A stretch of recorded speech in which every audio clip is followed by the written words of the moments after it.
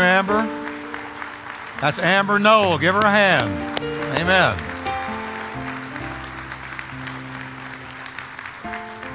We're going to read a very short verse and then one that's a little bit longer.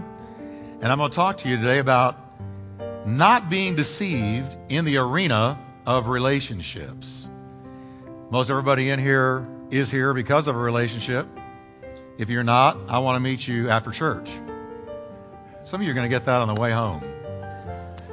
Now, let's read 1 Corinthians 15:33. Read it with me since it's so short. It's great. How does it begin? Don't be deceived. About what? Bad company corrupts. Now, let's look at 2 Corinthians chapter 6. A little bit smaller up there, but I think you can see it. Don't team up with those who are unbelievers. So who's he talking to here? Believers. He says, how can righteousness be a partner with wickedness? How can light live with darkness? What harmony can there be between Christ and the devil? And how can a believer be a partner with an unbeliever? Well, that's pretty clear, isn't it? Let's pray together. Father, we thank you right now for your blessing. Open your word to us, we pray, and give us wisdom with the relationships of our life. In Jesus' name. Now, before you're seated, I want to let you know that we now have a room for mothers whose children act up. So if your child acts up, you're free to take them out and minister to them. Oh, it's not ready? It's not ready? Okay, well then you're in with me today. Let me just change it. If they act up, take them out in the foyer and minister to them, and then bring them back in. How's that? All right. Turn to your neighbor and tell them, don't be deceived. You can be seated. God bless you. Now, we started a series last time on just the simple title, Be Not Deceived. 4 passages in the Bible deal with not being deceived. They begin with that little phrase, be not deceived. And they deal with these 4 topics. Consequences, we dealt with that last week. And that was a red hot message. If you weren't here, you ought to get that CD. Consequences, what you sow, you reap. Today, relationships, be not unequally yoked. Next time, be not deceived by false Christs. And then the last one, be not deceived by cultural values. Because the values of our culture are not the values of the Bible, I can tell you. So we're going to be dealing with those things. And today I want to talk to you about who your friends are. You know, when I got saved, God dealt with me immediately about who I was hanging with, who I was running with. I came out of the drug culture, in all honesty. And I met Christ in juvenile home, where I've gotten in a lot of trouble for drugs. But I had a lot of friends from that world. And I was popular with my group. I knew a lot of people, and we had our gang, our group, and I'd known them for years, grown up with them. But when I got saved, here's what the Lord made very clear to me.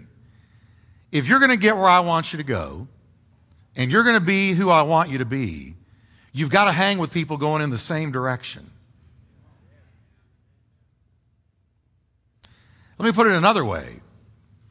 If you think you can get where God wants you to be and be everything He wants you to be, and hang with people who aren't going in the same direction you are, you're deceived. He gave this verse because apparently it's an area where we human beings are easily tripped up. It's one of those sins that easily besets us. We attach to people. We have natural affinity with people. We make friends based on emotions and things in common and whatnot. And if we're not careful, we can hook up with people who are not going in the same direction we are, and they're a drag on our faith, and they don't respect our values. And you can't say to them, hey, would you pray with me about this or that? Because they don't know what you mean. Because those friends are not going down that narrow road that leads to life. And Jesus said there's only 2 roads, the narrow road that leads to life and the broad road that leads to destruction. He said it's a minority that go down that narrow road, and it's a majority that go down the broad road. Now, if you're on that narrow road, then the Bible says, how can two walk together unless they're agreed? So you can't be unequally yoked with somebody who doesn't believe, who's not in the light, who doesn't know him, and successfully walk down that narrow road and reach your destiny in God. I found out that it was crucial who I hung around with. Matter of fact, let me tell you that nobody wields the power of influence over your life more than your friends. Not anybody. And let me also share with you a fact of life. Where you are in life 5 years from now is going to depend on two things: the strength of your commitment to God and who your friends were. Guarantee you. Where you are a year from now, 3 years from now, 5 years from now, at the end of your life is going to depend on how strong your commitment to God was and who your friends were. Your friends ought to be a reflection of you. That is, if you're seeking the Lord, you ought to be hanging with people who do the same. If you love the Lord, you ought to be running with people who do the same. If you want God's best, you ought to be hanging with people who want exactly the same. You want to be running around with people, hanging with people, befriending people deeply who share your values, share your God, share your Christ, share your dreams, share your vision, and who will enhance your faith and strengthen your walk and spur you on to your destiny in God. And if they're not doing that, then I want to submit to you today that they're not the kind of friends that God wants you to have as a believer. Now, you might say, well, Jeff, everybody knows this. Why are you going into all this? Because I get it. I mean, this is as easy as sowing and reaping. Well, if we get it that easily, why does the Bible say you better watch out that you're not deceived? Because this is an area where we trip up. And young people trip up big time. You go to high school. I can't imagine being in high school or being in college in this day and not hanging with the right people. If you're going to walk with the Lord the way you really need to, you got to get tight in a local church, make the right kind of friends, and stay there. That's the way you got to do it. Amen.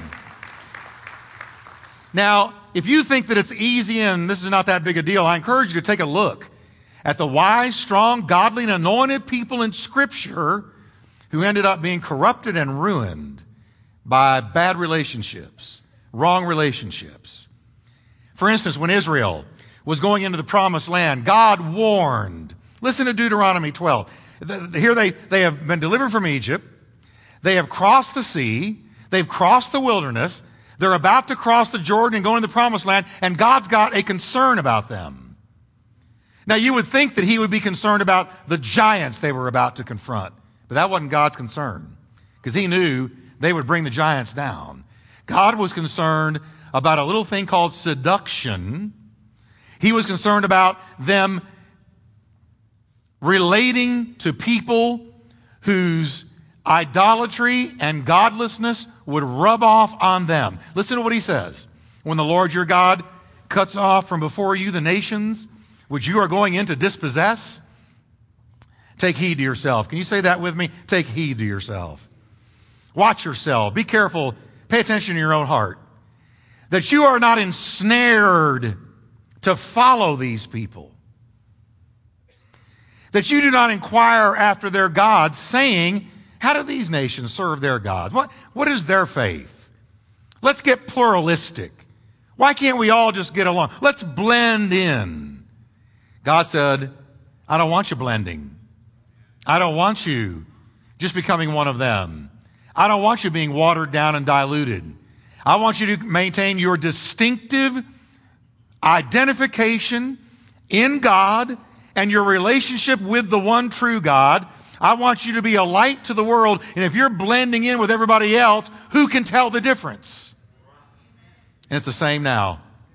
He says, I will also do like for every abomination to the Lord, which he hates, they have done to their gods. For they burn even their sons and daughters. Catch this. They burn their sons and daughters in the fire to their gods. Now, I know this is rough, but I got to tell you what that means. There was an idol of Moloch. One of the idols one of the false gods they worshiped. And they would heat this thing up where it was red hot, and they would place their children in the red hot hands of this false god to appease this God that didn't even exist. And God Almighty was concerned that his own people could be seduced into such an atrocity. You say, well, no way. Well, we're about to see way. Now hold that thought. And I want you to think with me about Solomon for a minute, one of the great luminaries of the Bible. Now I say Solomon, you thought of what word? Wisdom. Because Solomon and wisdom are like twins. He's got the wisdom of Solomon. She's got the wisdom of Solomon. Let's look at Solomon. The reign of Solomon, the reign when he ruled over Israel, is called by historians the golden age of Israel. The whole time he ruled, there was no war. It was a time of peace. He reaped the peace and the victory that his father David had won for him. And so he looked back at when Solomon ruled, and it's called the Golden Age, until the end of his life. He reigned over all kingdoms, from the river Euphrates to the land of the Philistines, as far as the border of Egypt. All of these other kings brought taxes, brought tribute to Solomon, and they served him. He was on top of the pile. He was the mightiest king over the mightiest nation on the entire earth. He was blessed magnificently by God. Solomon was famous and known for his wisdom. The Bible says kings from every nation came to consult him and to hear the wisdom God had given him. When the Queen of Sheba came to see him, she looked and she could not believe her eyes. And she said, everything I heard, the half was not told me of what God has done for you. This is incredible, magnificent. But not only was he wise, Solomon was rich beyond belief. Let me tell you what he received every year in gold. Gold alone, not silver, not brass, not timber, just the gold. Solomon received $630 million worth. So every 2 years, he was a billionaire and some change. That's just the gold. Filthy rich. His intellectual powers were immense. His IQ was off the charts. Not only was he anointed with God's wisdom, but he was brilliant in his own mind. God gifted him with an incredible mind. The Bible says Solomon alone spoke 3,000 proverbs. That means he wrote down 3,000 wise sayings about life, 3,000 of them. And he wrote 1,005 songs. He was not only a philosopher, not only a great theologian, but he was a songwriter. He was a poet. He was multi-gifted. He was what we would call a Renaissance man. He had all these things. His mind was amazing, but it didn't stop there. He spoke authoritatively about nature. He was a great observer, a keen observer of what God had created. The Bible says he spoke of trees, of animals, of birds, of insects, and of fish. My kind of guy. So he was not only a profound theologian, a philosopher, and poet and songwriter. Are you ready? He was also a botanist, a zoologist, an ornithologist, a herpetologist, and an ichthyologist. And if you don't know what those mean, get the CD, take it home, and look it up in the dictionary. Solomon put Leonardo da Vinci, who's considered one of the most brilliant men in history, put him in the shade. He was brilliant. He was gifted. He was anointed. He was called. He was chosen. He was a king. When he began his rule over Israel, he prayed a prayer that greatly blessed God. It says, he prayed, give your servant a discerning heart to govern your people and to distinguish between right and wrong. Would to God Washington, D.C. would pray that prayer. For who is able to govern this great people of yours? God answered his prayer. He had a right heart, gifted mind, anointed spirit, all these multifaceted abilities. Yet in spite of all these advantages, church, Solomon was destroyed by relationship mistakes he made in his life. Isn't that amazing? If it can happen to him, Where are we? God had told his people in the book of Deuteronomy, he said, when you get into that land where all these giants are and all these pagan nations are and all these heathen people are and all these idol worshipers are, he said, you shall not give your daughter to their sons, nor take their daughter for your son, for they will turn your sons away from following me. I'm going to read that again. If you let them connect with the wrong people, they will turn them away from following me to serve other gods. Now here's what we say sometimes. We say, yeah, but Pastor Jeff, I'm so spiritually strong, I can easily hang around with people who aren't walking with God because I will pull them up. Let me wake you up. Let me wake you up. 9 times out of 10, they will pull you down. 9.5 times out of 10, they will pull you down. So we're told that King Solomon, with all of this, and he knew what God had said, don't intermarry, don't get in there with the heathens and really get to know them. It says he married many foreign women, 1,000 of them. Can you imagine his Valentine's Day? Where do you get all those cards? That's a lot of flowers. He needed all that gold. He went and he broke God's word. He intermarried with these heathen women, these godless women who didn't know Jehovah God. They were idol worshipers. And the Bible says, here's what happened to him. As Solomon grew old, this wise, gifted man, think of it, his wives turned his heart after other gods. And his heart was not fully devoted to the Lord his God as the heart of David his father had been. Solomon started strong. He ended weak. He started promisingly. He ended tragically. How did such a gifted, brilliant, called, chosen, wise man end up like that? Be not deceived. Bad company will corrupt good character. No matter who you are, how bright you are, how gifted you are, how talented you are. We need to be wise about who we pull in tight. I knew it was going to be real quiet here today. I knew I would not have to edit out a bunch of clapping. You know that the nation of Israel also fell into the same trap time and again? You read the book of Judges. Israel fell over and over again chronically. Every single time God delivered them and set them on the right path, they fell again. You know how they did it? Wrong relationships. I found something in the 106th Psalm that blew me away.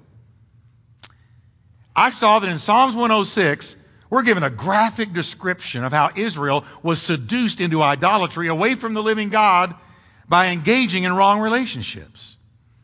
Remember, God had told them, when you go into these cities, I want you to destroy them all. And don't get near their gods. But Psalms 106 tells us, when they got in these cities, they did not destroy the peoples concerning whom the Lord had commanded them. But watch what happened. Step 1, they mingled with the Gentiles.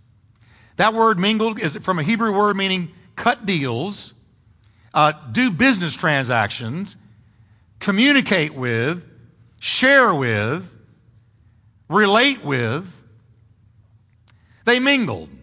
Now that doesn't sound like a dangerous word to me. It sounds like kind of like chewing the fat, right? Around the water cooler at work. Just mingling. But they began to get to know these people and they began to cut deals with them and they began to watch them. And the Bible says that step number 2, they went from mingling to learning. It says they learned their works. Now listen carefully to me. There's no way you can hang around with people and not learn their worldview, not learn their morality, not learn the way they do things, the way they handle life, the way they handle stress. The Bible even says don't hang around with an angry man lest you learn his ways and get a snare for your soul. It's amazing. Most of what we pick up is not taught, it's caught. It's caught when you don't even know it. It's hitting you when you're not even aware of it. So they mingled. They first mingled and then they learned. They learned the very things God had commanded them to never learn. The word works, it says they learned their works. That's talking about the works of the hands of the heathen. Well, what was the works of their hands? They fashioned and created idols. And then they would fall down and worship those idols. That's what they did. So what did the people of God learn? They learned literally to make idols out of metal, stone, wood. They learned to do what the godless were doing. And if you hang around with the wrong people a lot, steadily, and they are pulled into your inner circle, there's no way you're not going to learn their ways. There comes a time when you got to protect your soul. I'm not telling you to be snooty or uppity or elitist or any of that. The Bible doesn't say that. I'm going to get into that in just a minute. It's just saying be wise, be careful. Because having mingled and learned to make idols, they went down a third step. It says they served their idols. They served their idols, which became a snare to them. So they began with mingling, they moved to learning, then it went down to serving. Now I'm serving the gods that God sent me into the promised land to destroy.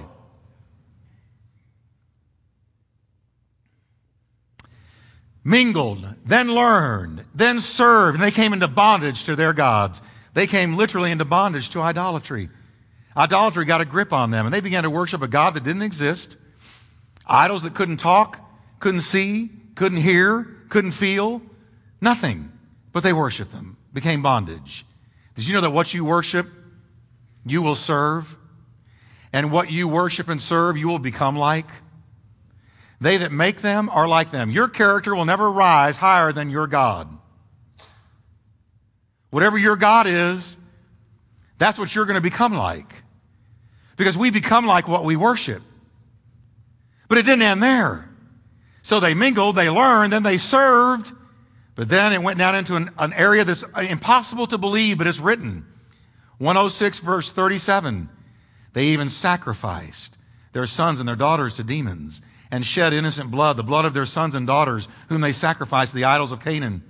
The very thing that these idol worshipers were doing with their children, God's anointed and appointed and chosen and selected, the apple of his eye, ended up doing the very same thing.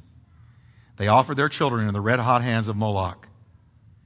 Now, if you and I had gone to Israel when they first started mingling and said, hey, if you don't stop mingling, you're going to end up sacrificing your children into the hands of a red-hot idol, they would have said, no way, all we're doing is just talking a little bit and cutting a few deals with them.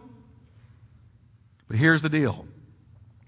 It's seductive. When you hang around the wrong people, first you mingle, then you learn, then you serve whatever they're serving, then you sacrifice to their God. You sacrifice your life. You sacrifice whatever. How many times have we seen a young person in church get out there with the wrong crowd, and before you know it, they're mingling, and then before you know it, they're learning their ways. Then before you know it, they're serving the things that brought those people into bondage in the first place. And then before you know it, they're sacrificing their whole life on the altar of a drug or alcohol or immorality or something else. It matters who you run with. I know this is a strong word, but I got to tell you, the Bible says, be not deceived. Be not deceived. We need to know that we're not immune to such a thing. And those of you that are single and you're looking for somebody to marry, you better watch what pond you're fishing in.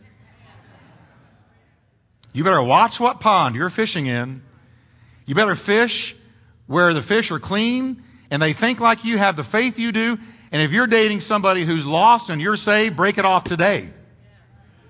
Well, Pastor Jeff, I can't hurt their feelings. It's better to hurt their feelings now than hurt their feelings for the rest of your life. But Pastor Jeff, I love them and my love will save them. Wake up. Can I give you a reality check? The Bible says, who are you, woman, that you will save that man? And who are you, man, that you will save that woman? In other words, you have no idea. But my love will overcome and overwhelm and triumph. Get off it. Get off it. I've been around too long. I've pastored too long. I've seen too many tears and regrets and heartaches.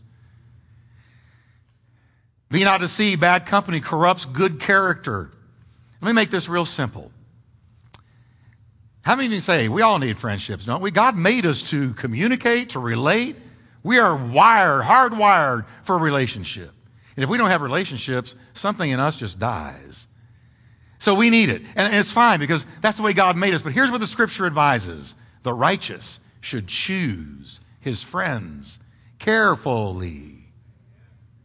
Not based on a natural affinity you have with someone, getting along with someone, just really liking someone.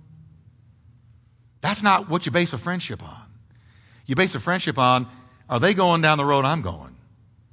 Are they worshiping the God I worship? Are they after Jesus like I am? Is their fire like my fire? Is their faith like my faith? Is their commitment like my commitment? That's what you judge, not whether or not you get along. There's a lot of people you get along with who will drag you down. Now, there's 3 levels of friendship, and let me give them to you real quickly. Say it with me. Acquaintances, casual friendships, and BFFs. I didn't know what that was last night. I found out this morning. Best friends forever. It's a texting thing. So I want to be current and up to date in my messages. But we would call it best friends, close friends, intimate friends. So there's 3 levels here. Acquaintance. Here's acquaintance. When you've got an acquaintance in your life, they may or may not be saved, and they may not share your values. That's okay, because they're only acquaintances. An acquaintance happens when you meet somebody at a store, or you're on a bowling league together, or you cycle like I do, and I meet people all the time who cycle, and I'll talk to them, chew the fat with them, share the Lord with them. It's just an acquaintance. It's not that big a deal. Circumstances bring acquaintances together, and when those circumstances change, you move on. And that's the way acquaintances happen. There's no emotional strings attached. There's no real bond of the heart. It was just, hey, we bowled together. See you later. It's been great. God bless you. Did you know that Paul talked about that level of relationship? And he said, I don't want you to avoid such people. And that's what I mean when I tell you. I'm not teaching elitism, being snooty, being holier than thou, refusing to talk to people. That's not what God's called us to do. On the acquaintance level, we are to use those acquaintances to share our faith. You're going to meet people that I'm never going to meet. You're going to meet them at the workplace, at the water cooler, out at your house, your neighbors, your friends. You're going to meet people I'm never going to meet. And I really do believe that God designed the acquaintance level so that we could share Jesus with those people. Listen to what Paul said. He said, when I wrote to you before, I told you not to associate with people who indulge in sexual sin. Well, wait a minute.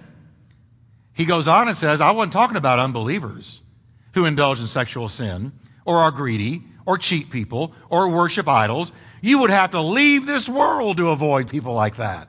You'd have to get on a spaceship and go to another planet to avoid people like that. He said to the Corinthian believers, he says, I don't want you avoiding those people. All of us ought to have lost people that we talk to and share with and who know where our faith is. That's the acquaintance level. But then there's the casual friendship. This level goes beyond the how's the weather level or what about them cowboys?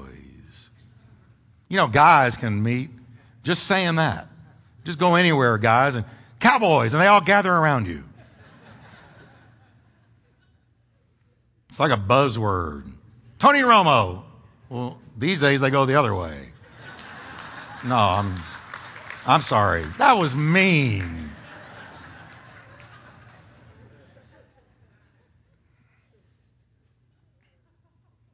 Your association with casual friendships, it's limited and fairly shallow. As with the acquaintance level, there's no real commitment, no real strong emotional bond. But listen carefully to me. It's this level, the casual level, where you need to exercise scrutiny, especially if it looks like it's developing to be a BFF, a best friend, a close friend, a tight friend. You need to exercise scrutiny. Best friends, intimate friendships. These are the folks we pull in close. This is where the verse comes into play. The righteous should choose carefully. If you look at, and you can see, either in a friend relationship or a romance, that it's developing from casual to maybe closer, that's when you need to do some judging and say, is their faith like mine? Commitment like mine? Walk like mine? Do they think like me? That is, do they have the worldview that I do? Consider the end of that relationship, not just the beginning. Consider the end. So you look at it very closely and you say, okay, now that I can see this person's getting closer, I'm going to make some wise choices before my heart is so involved, I can't stop and don't want to stop. The best friends, the BFFs, we pull them in real close. We're transparent with these people. They know everything about us. When you have a fight with your spouse, you go outside and you find a phone and you call your best friend. You can't believe what they said to me. You can't believe what she did or he did. And your best friend, even if you're wrong, they don't judge you. They may tell you you're wrong, but you can take it because it's your best friend. Nobody can talk to you like your best friend. Amen? Nobody can talk to you like your best friend. And guess what? We are with best friends all the time. Everywhere we go, everything we do, the best friend is always there. The Bible says a best friendship is very powerful. Let me give you a news flash. Did you know that your best friend, the people you hang with closest who are most in your life, can affect the way you look? You say, where's that? Listen to this. As iron sharpens iron, so a man sharpens the countenance of his friend. Sharpens means chisels. Countenance means the expression on your face. You know what I know about the expression on your face today? Whatever is in your heart is going to show on your face. And so who you run with affects the condition of your heart. And as it affects the condition of your heart, it affects the way you look, your expression. Have you ever noticed that people you're around the most affect the look on your face? You know how I can tell a marriage is happy? I look at the wife. If she looks like she just lost her best friend and that's the way she always looks, I wonder about that marriage. Smile, Kathy, real quick. There we go.